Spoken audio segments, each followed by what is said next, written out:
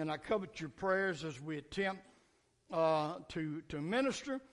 Now, there's been an awful lot already said about grandparents today, and we've done a lot of things regarding that. And some churches don't even do anything to recognize that, but we have done that. The message that I have going to deliver today has nothing to do with grandparents, but it is a word that I definitely received from the Lord that I want to share with you today. I'm going to carry you to the book of Mark, St. Mark's Gospel, chapter 10, and we're going to read verse 17 through 22. Mark chapter 10, 17 through 22. This is a familiar passage of Scripture. Many of you who read the Bible will recognize this Scripture. And when he was gone forth into the way, there came one running and kneeled to him and asked him, Good Master, what shall I do that I may inherit eternal life? And Jesus said unto him, Why callest thou me good? There is none good but one, that is God. Thou knowest the commandments. Do not commit adultery. Do not kill. Do not steal. Do not bear false witness. Defraud not. Honor thy father and mother. And he answered and said unto him, Master, all these have I observed from my youth.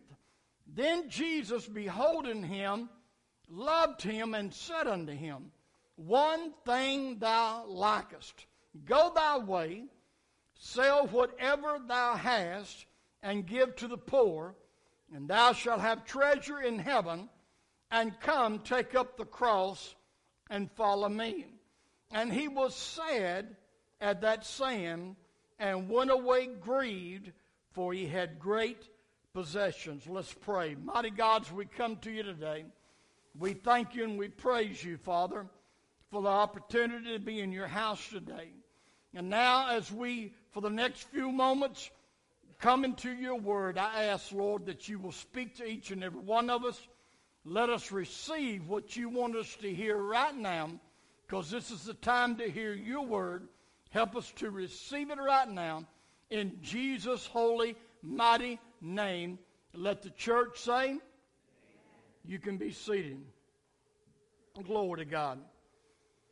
As a pastor, it is one of my desires to see to it that everyone who comes, amen, to receive something from the Lord is able to receive what they need that will press them on closer to God and lead you more so into the Holy of Holies and in the presence of the Lord.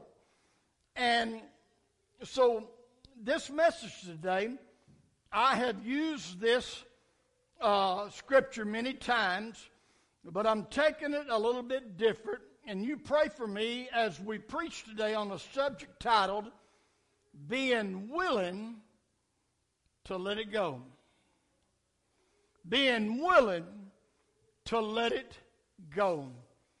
There's a lot of people who never make any kind of growth or inlet into the kingdom of God for one simple reason. There are things in their life they simply just can't let go. Amen. Now I'm going to tell you something. Serving God is not just all rejoicing. Serving God is not like living every day a party. But living a Christian life, folks, is a demanding life. Hallelujah. There's a lot of cheap, easy believism today. There's churches on every corner, amen, with pews packed because everybody's given a feel-good message and say, well, just come on, we're going to have a love feast. Hello, somebody.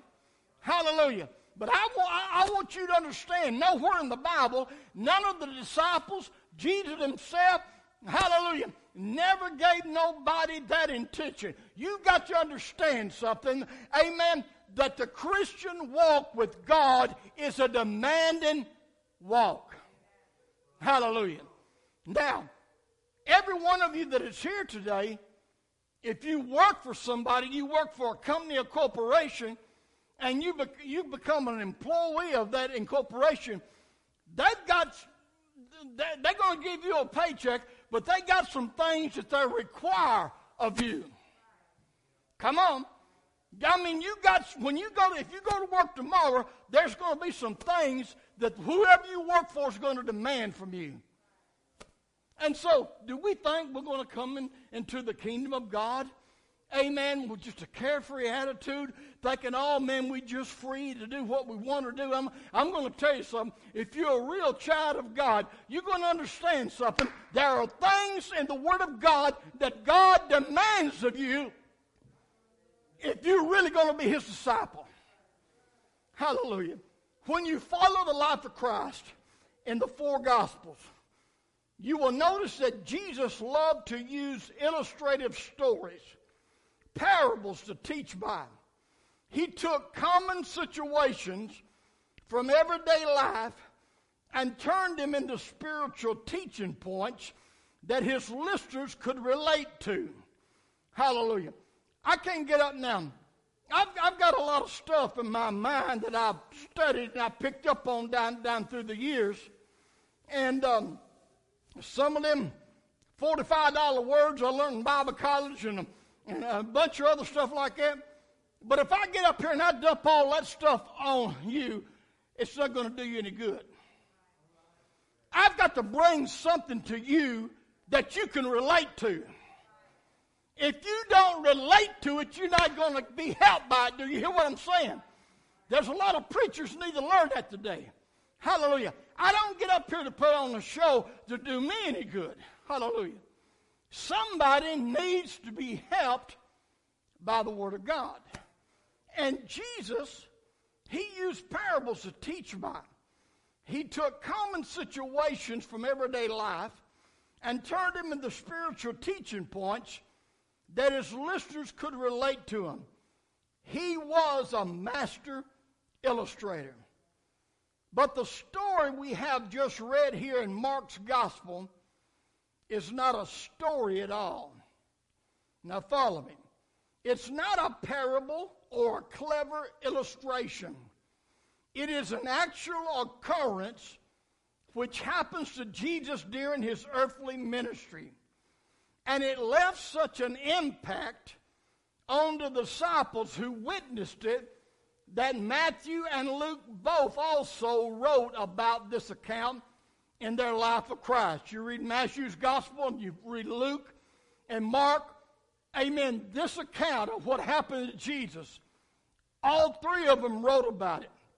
Now, the message which speaks out to us from this sad, and yes, it was a sad encounter, is that any seeker of eternal life who desires to embrace Jesus Christ as Lord must.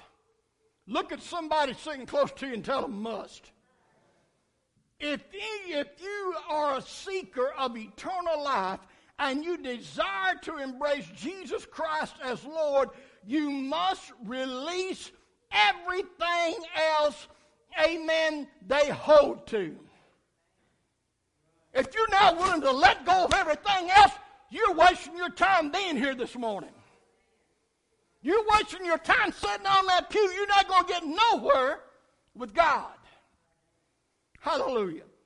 That's one of the demands that I was talking about a while ago. In Matthew chapter 6 and verse 24 of his gospel, he records Jesus saying, no one can serve two masters. No one can serve two masters. If you think you're serving other things besides Jesus Christ, or Jesus Christ and this, or Jesus Christ and that, you're fooling yourself. You're fooling yourself. Nobody can serve two masters. You can't be devoted to Christ when other loyalties have your attention. Hallelujah. So this encounter of Jesus and the young rich man was not an isolated event. Everyone throughout every age of time, follow me, please listen to what I'm saying. Everyone throughout every age of time who has desired to embrace Jesus Christ for the sake of obtaining eternal life has faced the same dilemma head on. And what am I referring to is this: being willing to let it go. Hallelujah. Being willing to let it go. Everybody who has ever come to God in any age, in any epoch of time, has always encountered this. This kind of divides the men from the boys right here. This right here decides where somebody's going to go on for the Lord, or they just going to surf around. Because you got to make this decision. Are you willing to let it go? Now, as we investigate this encounter between Jesus and the rich young ruler, there are a couple details which merit our attention, and that's what I'm going to mainly talk about this morning. Number one, you can see when you read this story, this man relied on his good works. Hallelujah. He relied on his good works. Praise the Lord. Mark chapter 10, verse 17, this is what it said. And when he was gone forth into the way, there came one running and kneeled to him. Notice this. It didn't appear that he had any pride going on here. Even though he was a ruler. Come on, I mean, he was somebody in authority. He was rich. I mean, so he had a certain status that he had attained. Hallelujah. But when he come to Jesus, he kneeled to him. He got down. He humbled himself. And this is what he said: Good master, what shall I do that I may inherit eternal life? Now, when you compare this version with the account of Matthew's writing of the same situation, something really jumps out to you. Now, let me stop and say, before I read this in Matthew, some people look at Matthew, Mark, Luke, and John, and they'll notice that the same story a lot of times is told a different way. A little more is added, some a little taken away. And people who don't want to believe the Word of God will let the devil put an excuse in their mouth and say, well, the Bible contradicts itself. No, you got to rightly divide the word of truth. Matthew, Mark, Luke, and John, all four of them sat down to write a historical account of the life of Christ. Amen.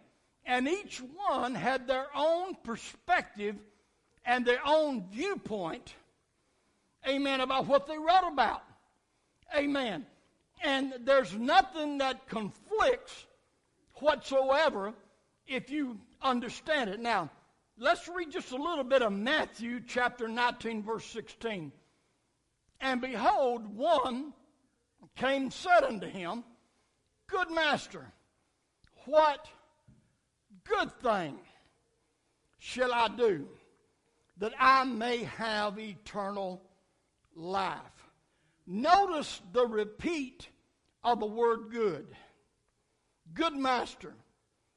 Good, what good thing Now, Matthew adds that good part there when he said that, good master, what good thing shall I do that I can inherit or have eternal life? Notice something, folks. Jesus immediately confronts him on his use of the word good. Why do you call me good? This young man seems to be preoccupied with this thinking, which indicates to me there was a strong Pharisaic influence in his life. And Jesus picked up on it, which led to the way of the Lord replying, there is none good but one, and that is God. In other words, let's just break it down a little bit. Young man, you haven't approached good down here on this earth. Come on, somebody. You ain't approached good on this earth. The only good is not on this earth. It's above in the heavens. God the Father himself. Your good deeds don't make you good. Hallelujah. Your good deeds, your good works do not make you good. You should have heard this name. Well, I knew it and I done forgot it. Hallelujah. But Jim Jones. Jim Jones, if you study his life, I've read his book, I watched the movie about him, and you'll find out that Jim Jones did a lot of good works. When he started his church, People's Temple, they opened it up and they fed hundreds and hundreds of homeless people, gave people meals, did all kind of outreaches and all kind of good things. Amen. This man helped a lot of people. But I'm going to tell you something, folks. Jim Jones, Brother Bobby, even though he did some good things, he was not a good man. If he was a good man, if he really had a good heart down inside, he never would have led 969 men, women, boys, and girls to commit suicide. Come on. Hallelujah. A lot of people got the false assumption just because somebody does something good every now and then, that makes them good. Let me tell you something. Amen. I'm sure that the man who recently died in prison that had all the murders done, old Manson, there was some times that he does some things that people would consider good. But that's one of the first things God wanted me to share with you today. Just because you do something good don't make you good. Hallelujah. Amen. It goes deeper than that. You see, this young man, this ruler, he had some influence of Pharisees in his life. You could tell that by the way he was saying, what good master, what good thing can I do that I can have eternal life? The Pharisees taught a strong emphasis on obeying the law and doing good works. That is how you please God, they taught. That is how you work your way into heaven's majestic halls. But the Scriptures bring a rude awakening to those of us trying to achieve the so-called good status. Psalms chapter 14, verses 2 and 3. Come on. Hallelujah. Let's see what it says. Amen. Psalms 14, chapter 2 and 3, verses 2 and 3, rather.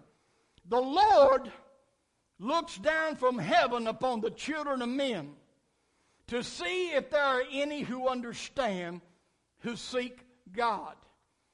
They have all turned aside. They have together become corrupt. There is none who does good, no, not one. Wow. That lets us in for a rude awakening right there. For those people think that doing good, amen, is going to make it all right. He said they have all turned aside. they have together become corrupt. There is none who does good, no, not one. Now listen to me right now. Let me make this point, then I'm going to move on. When your heart is corrupt and sinful, doing good works or deeds won't make you good. That's tight, but it's right. If your heart is corrupt and sinful, doing good works or deeds will not make you good. This rich young ruler had been given the wrong solution by the Pharisees in his day. So that was his approach to Jesus. That's the only way he knew how to approach the Lord. That's what he had been taught. That's what was all around him. So he approached to Jesus that way. Good master, what good work can I do that I can have eternal life? But you know what happened? Jesus did a Barney Fife on him. Anybody know what I mean by that? Jesus nipped it in the bud. Nip it, nip it, nip it. And that's what Jesus, why did you call me good? There ain't nobody on this earth ever had the right to call himself good except Jesus. But he didn't go that route because he knew that young man was thinking faulty. And there's a lot of people try to approach the Word of God and try to approach the kingdom of God the same way with faulty thoughts because they have been influenced by people not really being led all the way by God. Come on. Amen. It's the truth. So I said there was a couple points that we needed to discuss about that. That's the first one. I'm gonna move on. Number 2, he had a hidden love. This rich young ruler, he had something hidden in his heart. And Jesus' encounter uncovered it. The encounter with Jesus uncovered it.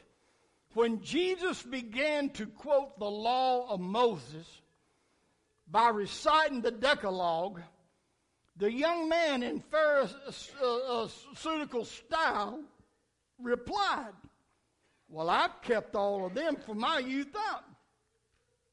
But Jesus quickly uncovers 2 commandments the young man had broken. And he probably didn't even realize that he had broken them. I'm going to stop and I'm going to tell you right now, folks, there ain't a man or woman in this place who hadn't broken some of the 10 commandments. Every one of us in here, we've broken them. Hallelujah. This man was trying to tell Jesus he had followed them all. But Jesus thought of something different. And let's just break it down a little bit. The first commandment concerning loving the Lord, and the commandments are loving the Lord thy God with all your heart. And then the commandment also said that thou shalt have no other gods before me. And after he said that, he said, don't make any graven images or idols. That's 2 commandments that this young man hadn't achieved yet. He didn't love the Lord his God with all his heart, and he had an idol in his life. He had an idol in his life. Follow him now as I go a little bit further. Now, Jesus, when this young man said, well, I kept it, the first commandment, loving the Lord your God with all your heart and have no other gods or idols, this means his God was his wealth and his possessions were his idols. Did you hear what I said? This man's God, hallelujah, this man's God, amen, was his wealth, and his possessions that he had were his idols. Now, Jesus wasn't rude and crude to the man by calling him a liar. So evidently, Jesus must not have been apostolic. Because I know a lot of apostolics are all that, oh, you a liar, buddy. You got idols in your life. Ain't it amazing how apostolics just want to jump down people's throat? I believe the apostolics are the one Jesus was talking about when he said, get the beam out of your own eye, then you can see clearly get the speck out of your brother's eye. Now, I can talk about apostolics because that's what I am. Hallelujah. Glory to God. Hallelujah. Jesus wasn't rude to the man. He wasn't crude to the man. And let me add one more thing about that. You really want to win somebody to the Lord? You can win them a whole lot easier with sugar than vinegar. Come on. Even Jesus turned the vinegar down when they offered to him on the cross. Come on. Hallelujah. Let's go just a little bit further. I ain't got very much farther. Jesus wasn't rude and he wasn't crude to the man by calling him a liar. He looked at him with love because he knew the young man had been misled. Hallelujah. Jesus knew this man had been misled and said, one thing you lack. Notice that. He didn't call him a liar. He didn't tell him, well, yes, you have broke this commandment or you have broke that. But the way he worded it, a lot of times, Brother Kyle, we may be speaking truth, but the way we word it, we can kill somebody or run them off rather than get them in. Hallelujah. Jesus said, well, there's one thing you lack. One thing to do if you want to keep all the commandments. Mark chapter 10, verse 21 and 22. Let's see what it says. Then Jesus, beholding him, loved him. You want to win somebody to the Lord? You're never going to win nobody you don't love. Hallelujah. You got to love people. You got to have the knowledge in your heart that you know that just as sure as there are golden streets in heaven, there's fire and brimstone in hell. And I don't want my worst enemy to go to hell. I don't care what they've done to me.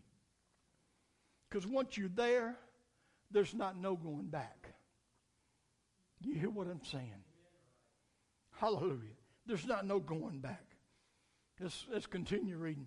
Jesus, beholding him, loved him, and said unto him, one thing thou lackest. Go thy way, sell whatsoever thou hast, and give to the poor, and thou shalt have treasure in heaven. Come, take up the cross, and follow me. Think about that. Hallelujah. Think about that. Verse 22, and he was sad at that saying, and went away grieved, for he had great possessions. That's why I told you at the beginning this was a sad encounter. Here was a man who came face to face with Jesus, something that a lot of us would love to have the privilege to do physically. But yet, when Jesus told him what he told him, he bowed his head, he was grieved, and he walked away from the master because he was not willing to let it go. He was not willing to let it go. What about you today? Is there anything you can't let go to follow Jesus totally and without reservation? Some people has jobs that keeps them away from Christ and thus will eventually keep them out of heaven.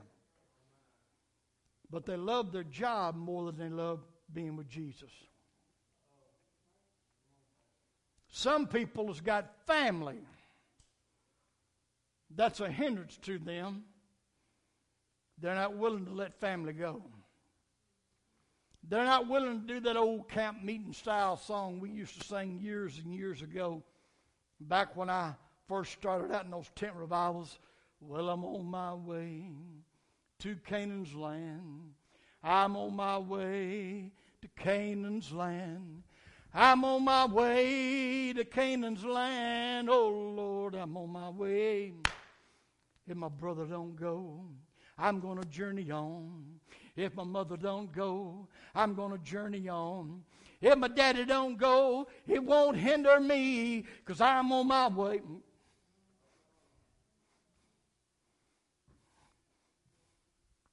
There's a lot of people more devoted to their family than they are to the house of God. There's a lot of people that blood is thicker than the Holy Spirit. Come on, somebody. But you know what? When God raised me up a long time ago, I made that decision. And God has blessed me for making that decision, even though it tore my heart out. He laid His anointing on me. Hallelujah. When it was gut-wrenching to walk away from what I had been brought up in, what I had been taught with my family. But God was calling my life. He was calling me. And I had to be willing to let it go. So, what about you? What is it in your life that you can't seem to let go this morning? What is it? Even though you've been in church for a while and you've enjoyed some of the blessings of God, but you're still not where God wants you to be or where you could be because you got some things you can't let go. Some people can be honest about that and some people can't. There was one lady one time, I was talking to Brother Douglas about this just yesterday. We were talking yesterday. And there was one lady brought up in Pentecost. Know nothing else but Pentecost. And when I was trying to get her to come to the house of God, because she'd been out for many, many years, and she's still out. She said, Brother Sammy, I'm sorry, but I'm going to just tell you like it is. I just love too much to take a drink every now and then, and I ain't going to start going to church until I'm willing to lay that down. She couldn't let it go. There's a lot of people got a lot of things that they can't let go. But I'm going to ask you a question this morning. Just what is it you can't let go that has more value than your soul? What is it? Let's all stand.